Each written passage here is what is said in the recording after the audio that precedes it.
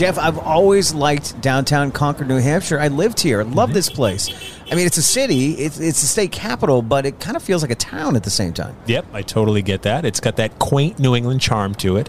Even here in Bicentennial Square in the heart of downtown. Okay, we're going to make a right onto Warren Street here. And there's our destination right up there on the left. That 2.5-story brick building there? Yep, that's the one. The one that says police station at the top. Yeah, that's it. All right. It's obviously not a police station anymore. Looks like a restaurant now. And that it is. Let's head inside. Jeff, this is a Mexican restaurant, and I used to eat here all the time. Yeah, I bet when you lived here, sure. So we're going to head south of the border, sort of, to one of Concord's most famous haunts, Margarita's Mexican Restaurant, located inside this former police station and jail, and we're here to look for a ghost named George. Hola, amigos. I'm Jeff Belanger, and welcome to episode 299 of the New England Legends podcast. And I'm Ray Osier. Thanks for joining us on our mission to chronicle every legend in New England one story at a time. We're always on the hunt for ghosts, monsters, aliens, roadside oddities, true crime, eccentrics, and all the other things that make New England like no other place.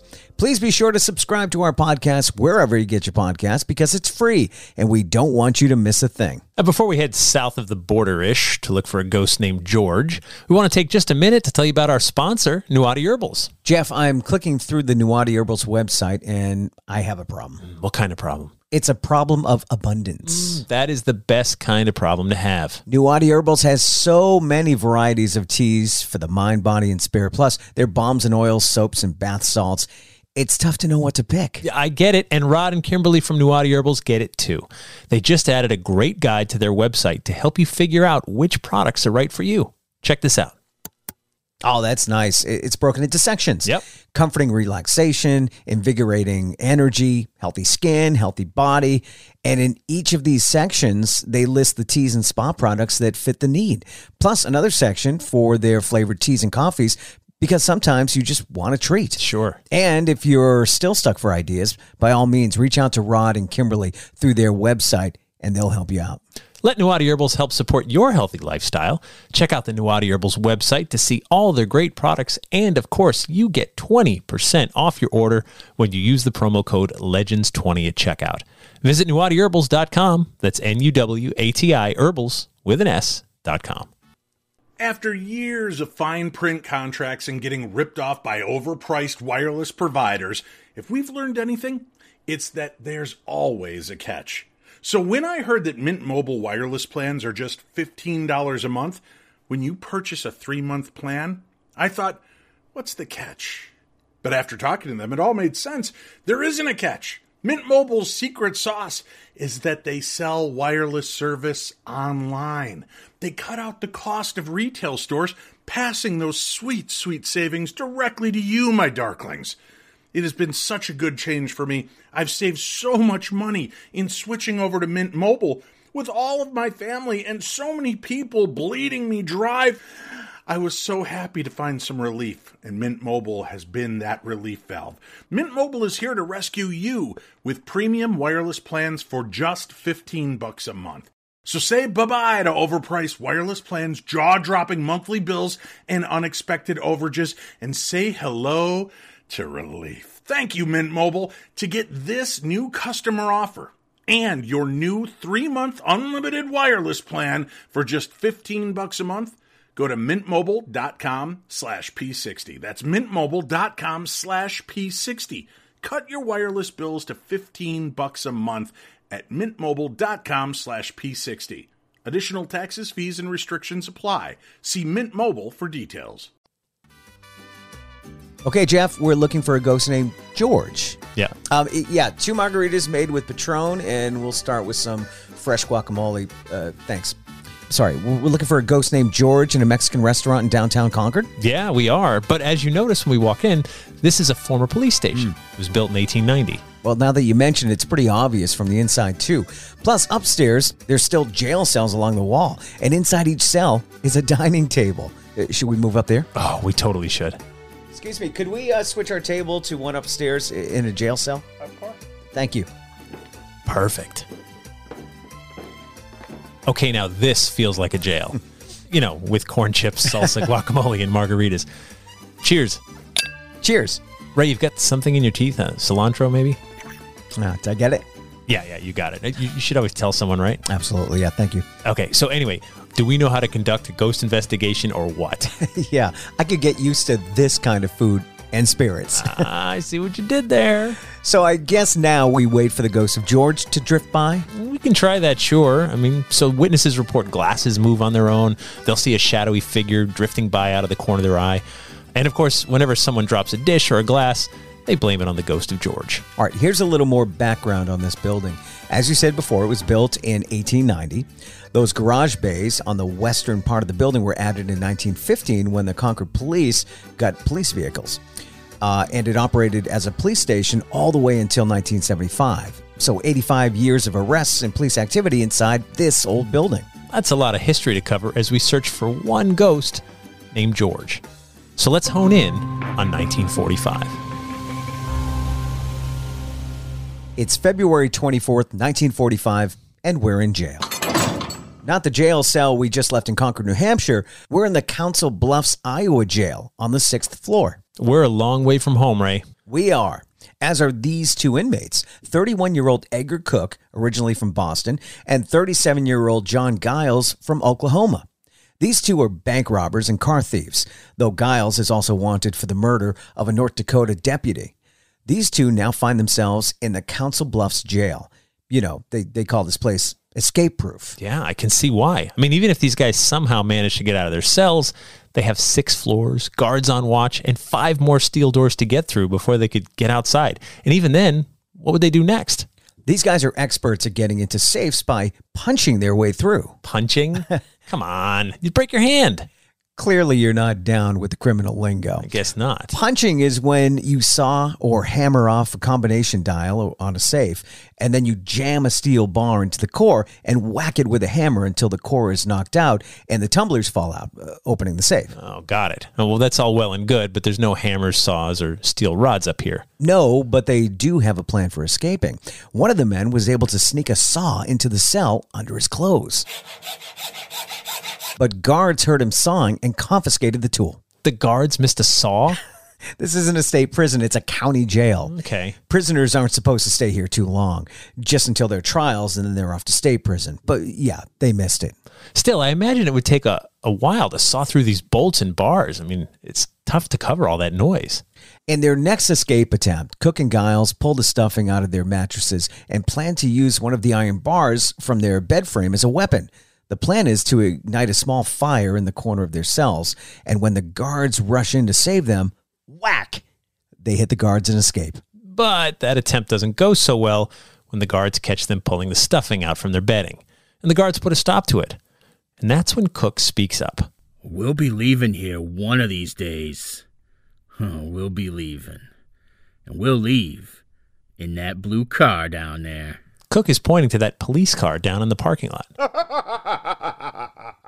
And with that, the officer walks away. But Cook and Giles are not deterred. Because they're an escape risk, they're only allowed to have toothbrushes, tobacco, and cigarette papers. They're fed on paper plates and with wooden spoons. Still, these guys spend all day scheming about their escape. Hey, what is that Cook found in the corner? Looks like a broken metal tweezer. Not much you can do with that. What's he doing with the tweezer? That looks like Cook is whittling his wooden spoon with it. Oh man, his face just lit up. He obviously has some kind of idea. What's he doing now? He's wetting the cigarette rolling papers and stuffing them into the door lock with a splinter from the wooden spoon. What would he do with that? Look, check it out. He's creating a mold of the key lock tumblers. And now he's carving up his toothbrush with that end of the tweezer to match the mold of the rolling papers. Lights out! With the prison dark and quiet, Cook and Giles wait a few hours, and then... Cook is fumbling with the lock with the toothbrush key. Oh, man, he got the cell door open. He got Giles' door open, too. Cook and Giles are making their way down the hall. They're getting through the other doors, too. I haven't seen one guard. Cook and Giles are outside and tiptoeing toward the police car parked by the building. By now, the police inside the Council Bluffs jail have figured out it's a jailbreak. Officers run outside and fire shots at the fleeing car, but the two make their getaway. And just like that, the two bandits have stolen the very police car they said they'd steal. They drive out of town and boost a different car before heading northeast to Cook's hometown of Boston. Now, these two desperados are trying to get far away from Iowa, but along the way, they're robbing stores and people. They're gathering money and guns as they travel from town to town. They're armed and dangerous. The whole nation is looking for them. Newspapers across the country are running stories about their jailbreak. Once in New England, Cook and Giles figured Boston authorities may be on the lookout for them considering Cook's Boston roots, so they head further north to the city of Concord, New Hampshire. The plan is to lie low for a bit and plan their next move. It's Friday, March 2nd. Giles and Cook decide to split up for a few hours. Giles is going to take in a movie, a new motion picture murder mystery called The Suspect. How appropriate. I know, right? And Cook is going to take a walk downtown. Meanwhile, a Concord police officer spots a car with Kansas plates. He doesn't see too many of those around here, so he jots down the license plate number. Sure enough, when he checks back at the station, it's on a list of stolen vehicles. Considering where it came from, now police suspect Giles and Cook may be in town. Police and FBI move quickly. Inside the car with Kansas plates, police find a shotgun, a rifle, drills, sledgehammers, and pinch bars. And now authorities are almost certain Giles and Cook are in town.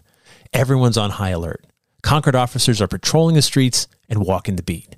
At the movie theater, the suspect is just letting out, which is almost poetic because the suspect, John Giles, is just heading out to the street when authorities spot him. Freeze! Though Giles has a loaded pistol in his pocket, he can still see multiple guns pointed at him. It's over. He surrenders. Cook doesn't fare much better. He's nabbed just a few blocks away. Both men are brought to the Concord police station and thrown inside 2 cells. Guards are told to stand watch.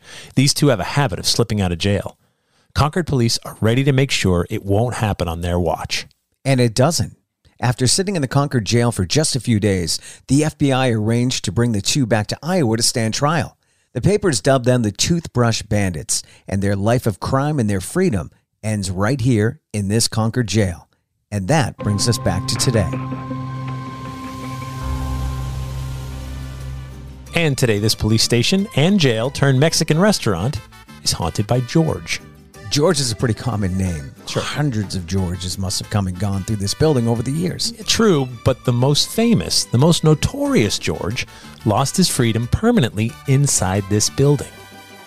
John Giles, it turns out, was just an alias for a bank robber, car thief, and murderer named George Stubblefield. No way. That's amazing. And today, every strange knock, cold spot, odd shadow, and weird noise gets attributed to a man who passed through these cells on his way back to justice and a life in prison. It's what we do. We try to pin a label on everything unexplained, even if it's only to try to make ourselves feel better.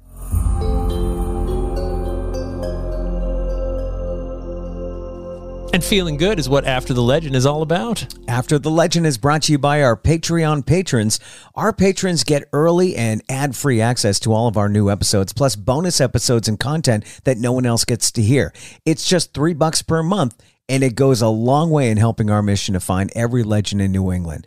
If you can help the cause, please head over to patreon.com/New England Legends to sign up. And if you'd like to see some pictures of the two bandits and the restaurant, you can click on the link in our episode description or go to our website and look for episode 299.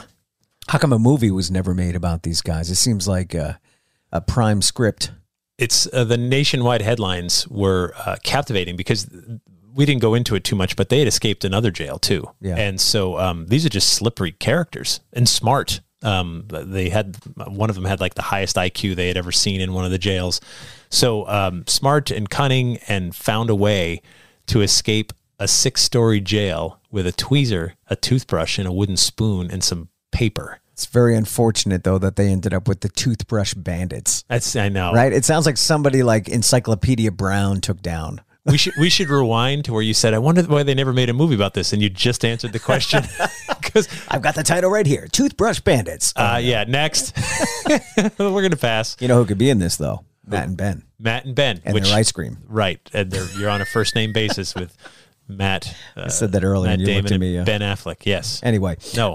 I love Concord. Concord is probably a third home to me. I lived there for quite some time, not 3 years, but You were the morning guy, right? Lovely town. Yeah. Kid Cruise. Kid Cruise. 105.5. 8 here at this restaurant. I did. It was a great restaurant. They had the best, margaritas. Yeah. You have to Yeah. have good margaritas at Margaritas. Yeah. So I was thinking about the idea of when you go to a building, any kind of building, but especially one with a haunted reputation, you can't help but sort of put yourself into the contextual feel of what it's like. Mexican restaurants are colorful, the music's loud, the food is great, and crunchy chips and all that stuff. But when you're in a jail cell, like your mind drifts just a little bit to where you're like, oh, Last meal. or think about like people that were put here. I mean, yeah. it's a jail. It wasn't a prison. And the difference is jail is like, you just got arrested for running out of a bank. Yeah. You haven't gone to You're being trial held yet. there, yeah. You are innocent till proven guilty. So you're being held there. But still, how many people sat right where you're eating your chips and salsa and said, how did I get here? Right. Like, what went wrong? My life is over. Oh, no. Because I mean, I wonder if we don't know obviously a lot about ghosts and spirits and entities like that. We assume that they have to die there to haunt there. Yeah, right. But his life was over at that point. Perhaps that's where he ended up in the afterlife, because that's when his life pretty much ended. Or maybe sometimes a ghost is just like an emotional leftover, imprint. Oh, could be that. On a place, Yeah. right, where you feel that sort of despair. If you're sort of looking for it. And of course the music and the food is a big distraction from that. But the cell doors are still there. Yeah, right? it's an odd choice for a Mexican restaurant. Right. Obviously, they didn't build it from scratch to be a Mexican restaurant. Yeah. But it was a cool, and it's in a back alley, and Yep. it's really it's a neat place. And right outside, I mean, they still have the embossed, stonework that says police station. Yeah. That was it. That was the police station for the longest time. But yeah, you can't help but sort of put your mind into that place. And these notorious criminals, they're mentioned by name on the plaque outside. Oh, they are? And I so, don't think I've ever noticed that. Yeah, it's the most notorious bandits that came through here were these guys, the Toothbrush Bandits, and Toothbrush Bandits. I know, tough moniker. They're like, we've done so much cooler stuff than that. We've killed people. We've done. Well, in robbed Home banks Alone, and- they I think it was Marv dubbed them the Wet Bandits. Oh, right. Whatever. The I think it was the kitchen Wet Bandits. sink bandits. Or Yeah, and something? the other guy hated that. It's Yeah. like, we're cooler than that. Why are you giving us a dumb name? Yeah, because he would leave the water on in the Yeah. sink and flood the kitchen. Like, what an insult to injury, right? Right. No, Toothbrush Bandits. We used hammers too and saws. Yeah. How about the hammering bandits? yeah, we were terrible. But yeah, no, the idea of just being on the lam and stealing a car and I'll be honest with you, it's a little exciting. it's totally exciting. But think about how different it was back then. So a police officer in Concord saw an out-of-state plate, far out of state, Kansas. We're not talking like Massachusetts or something, like Kansas plates, and said, I'm going to write this down. Because today they have computers in their cars. Right. They could just run a plate and be like, "Hey, I've got my Spidey sense is tingling. I'll run this plate," and they go, "Oh, geez, it's listed as stolen." Boom, right there. Probably had to wait because he went and got lunch. Right. And maybe took a nap in the squad car. I don't then know. went back towards the end of the day. It's like, oh, I got this in my pocket. Let's Yeah. check this number. Let's look this up. Instead of looking, like you said, right on your phone or Yeah. your little computer in your car. But solve the caper, doing just old time gut feeling, and then search the car, find these weapons, and then realize like, oh, I think I know who this is. Yeah. These guys are wanted. And coming back to, I mean, where do you go?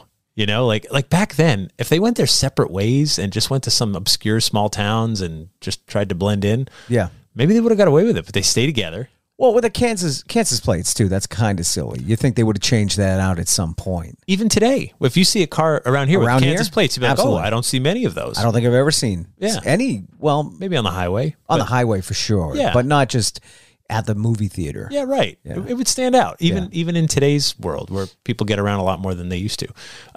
But yeah, no, I love the idea that. And then, of course, Concord cops know they've already escaped multiple jails, including the Council Bluffs one that was supposed to be inescapable. Right.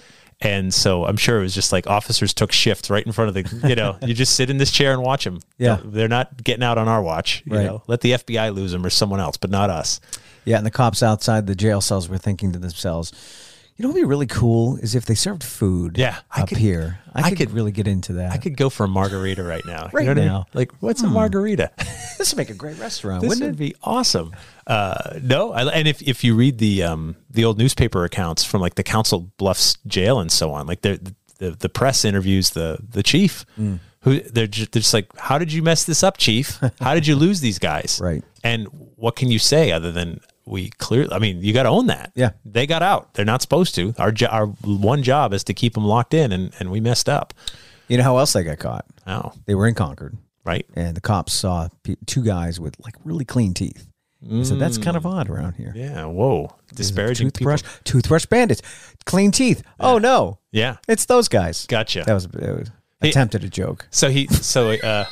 When Giles walked out, like the sun hit the tooth and it just ding, like there's a little like ding, right? Yeah. And they should make a movie. That's our guy. By the way, too, if you go to episode 299 on our website, we have photos of the bandits from their mugshots, so you can check them out as well.